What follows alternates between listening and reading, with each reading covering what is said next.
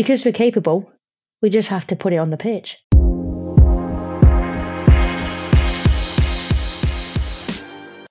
Hey everyone, welcome to our podcast, The Bold Tackle. We are your hosts, Sophie Howard and Oliver Howard, and we are ready to tackle bold topics in sport, highlight the women's football industry, and speak about the unspoken. If you are ready to get an insight into what really goes on behind the scenes, join us on our journey and listen in to The Bold Tackle.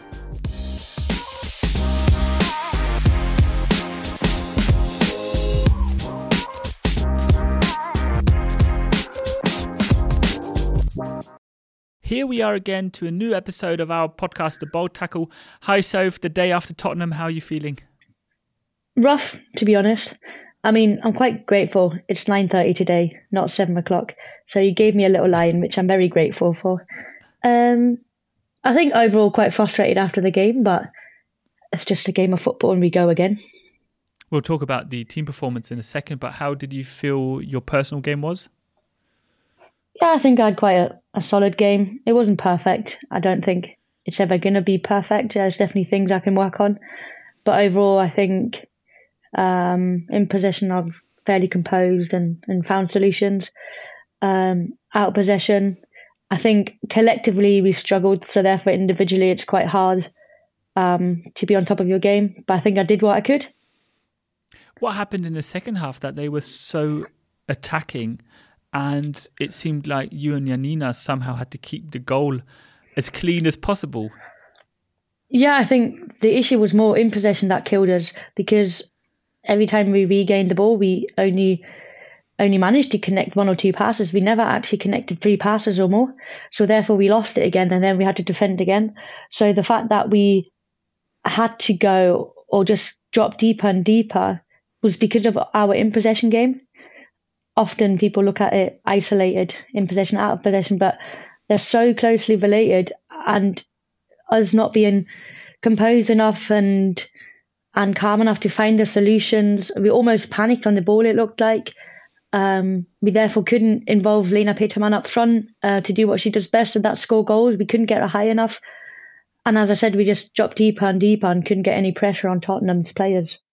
And that's something weird to see, because seeing the first half, you were doing really well. You had a good 2, 3, 4 chances, and then it seemed to get lost in half time in the changing rooms. I think we came out fairly all right. We had a big chance where we hit the crossbar, so that could have been a goal. But to be very honest, Tottenham could have scored in the first half as well. We were very lucky not to concede there, and it was 2-3, I think, class saves from Janina that saved us there.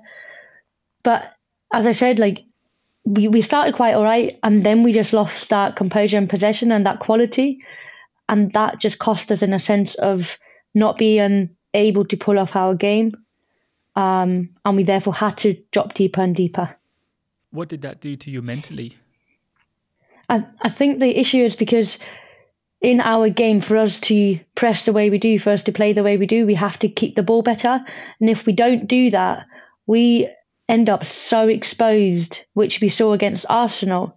And having been through that against Arsenal the week before, we knew we couldn't afford staying that high and that expansive and almost that exposed, because that would cost us. So we had to revert back. And I think, having learnt from the previous week, we wanted to stay in the game and not concede 2 or 3 to then be out of the game and give it away. We're talking about the game very negatively, but after all, you did come away with a point, which is a great result to get against Tottenham. But at the same time, as we spoke about previously already, the expectations are so high this season after seeing what you can achieve and how well you can play, that it's disappointing when you don't reach those goals on a match day to match day basis. Yeah, definitely. I think, as you said, it's those expectations that we have given ourselves and the pressure we put ourselves under. But I think the frustration comes from knowing that we can do so much better. If I was aware that that was our limit, then I wouldn't be frustrated. I'd be happy about a point. But knowing that we showed it in the first half, knowing that we can do so much better, it's just frustrating to walk away with, I say only a point. Yes, I'm fully aware we played Tottenham and they've had an excellent start to the season. And if you look at the table, they're above us. So yes, a point is good. But I don't think we can be happy with a point because we just don't do ourselves justice at the moment throughout the 90 minutes. I'd like to talk about or have a recap of the last 7 games, and maybe after seeing what happened against Arsenal, seeing the match yesterday against Tottenham, maybe talk about an approach for the future. But before we get into that, we're talking about mentality now, and I think it's a great time to maybe recap the last episode we had, because they're cutting it afterwards, publishing it last week. There was so many great points to talk about. What was your feeling after the episode talking to Shaunagh Brown? I think it's that she's got so much more to offer than just her experience as an athlete. There's so many facets to Shaunagh that it was even difficult to even get a few in that episode when we were... But it was loaded of different insights and messages to learn from. Oh, definitely. There were so many good messages for all listeners of, I guess, all ages and all genders. And it was like me, I've listened to the episode probably 4 times now when I work on it and get out the quotes and whatnot. And I feel like every time I listen to it, I get a different insight, a different message. And I think that the most amazing thing about the episode with Shaunagh, but also with Katharina the week before that, was they're so humble. They're just lovely, lovely people, but they've got so much to offer. But they worked so hard to get where they got to. Talking about Shaunagh Brown again, when she had that quote of mixed race, single mum at home, but I still got where I wanted to be. She used her background as a strength and as a tool to get where she is now, and I think that was just an amazing message. And the one I listened to the most was the one where she said when she has kids, she wants them to do as much as possible to learn so many different skills, which can then help in the future. That's something I'm going to take away from the last episode. Yeah, I think that's clearly what has influenced her journey. I think she mentioned her upbringing and especially her mum, kind of driving that within her, taking as much as you can, be open-minded to everything, but know who you are. And I think, as you said, Shaunagh used her background and her experiences as her fuel to go and achieve in whatever she did to go and achieve. As you said, she didn't once play the victim card. I think if she had, she wouldn't have achieved and she wouldn't have accomplished what she did. But she used it as power, an experience that others didn't have to go through. And that was her superpower. And also, which I thought was so interesting, of her getting bored if she didn't have enough to do, and still doing her daily job. I would hope that in the near future, professional women athletes don't need to have a second job. Saying that, same on the men's side in certain sports. I hope they wouldn't need a second job, because being an athlete, you saw with her, is a full-time job.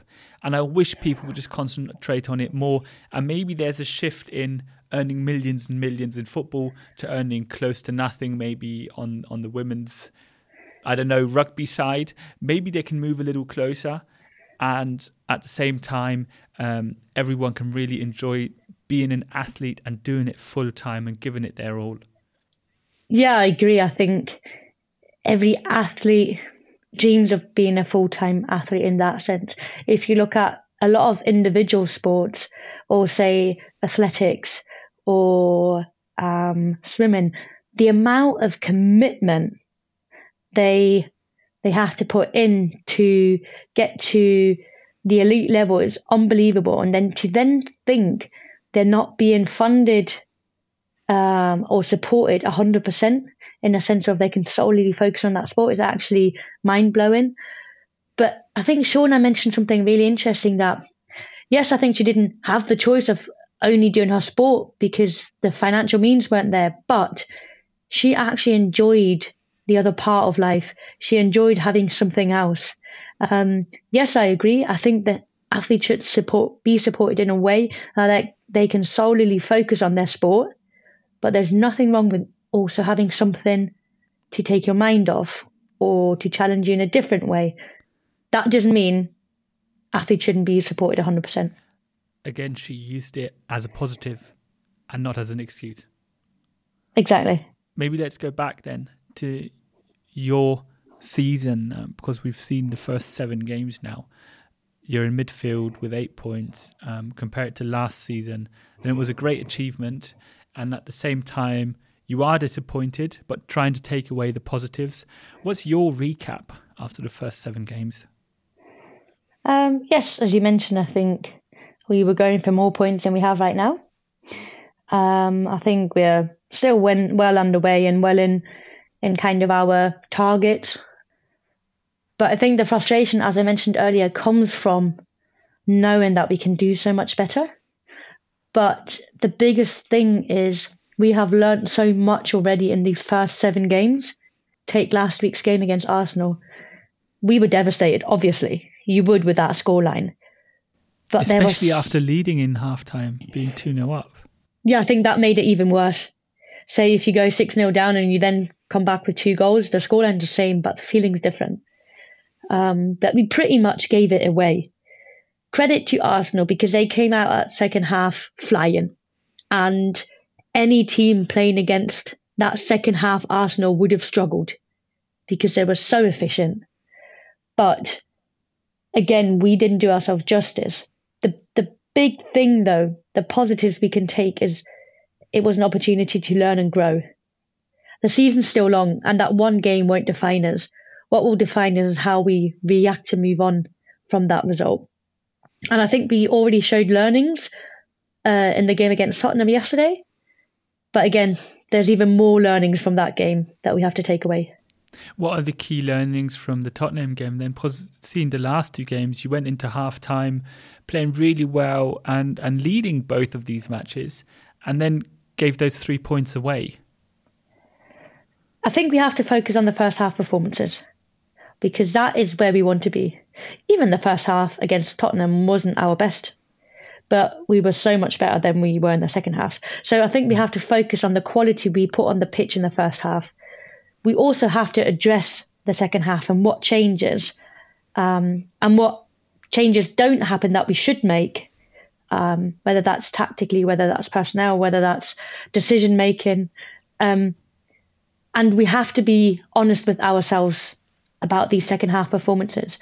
But I think the biggest thing is we can't focus too much on what is going wrong in that moment, because it will become a thing. It'll become a big fear factor in our game. And that's where we don't want to get to.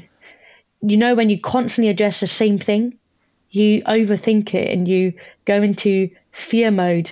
And we don't want that to happen.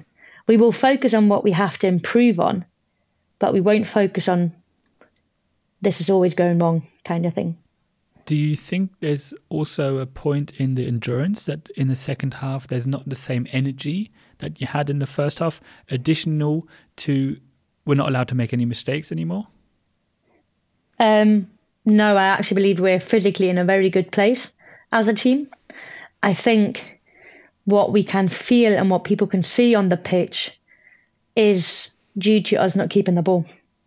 When you put so much hard work in to regain the ball and then you don't even keep it for 3 passes and you have to defend again, you will start looking tired, because it's absolutely normal. When you're constantly chasing, you look tired. If we kept the ball better and if we would just circulate it for longer, kind of catch our breath and be able to create our game again, then we would look way better physically. Do you think there needs to be a change in approach after Arsenal and Tottenham? And I know you're not the coach, but do you think there's anything you can change again, or are you going to stick to the same game plan? I think we have to start the games the same way, because we're flying when we come out. I do think we need to have a plan B in case it does go wrong. And I do think we need to address the in-possession game in the second half, because that is a mental thing, because we're clearly showing in the first half that we're tactically and technically good enough to execute this game, but we're just not doing it in the second half. And for me, it's not so much fatigue. For me, it's the mental side of the game. So maybe we're going to have to sit down with our psychologist at training to work on this. Because we're capable, we just have to put it on the pitch. Then I really hope you do put it on the pitch in the next match, because I think you have one match left before you go back to Nations League. That's a topic we'll talk about next week.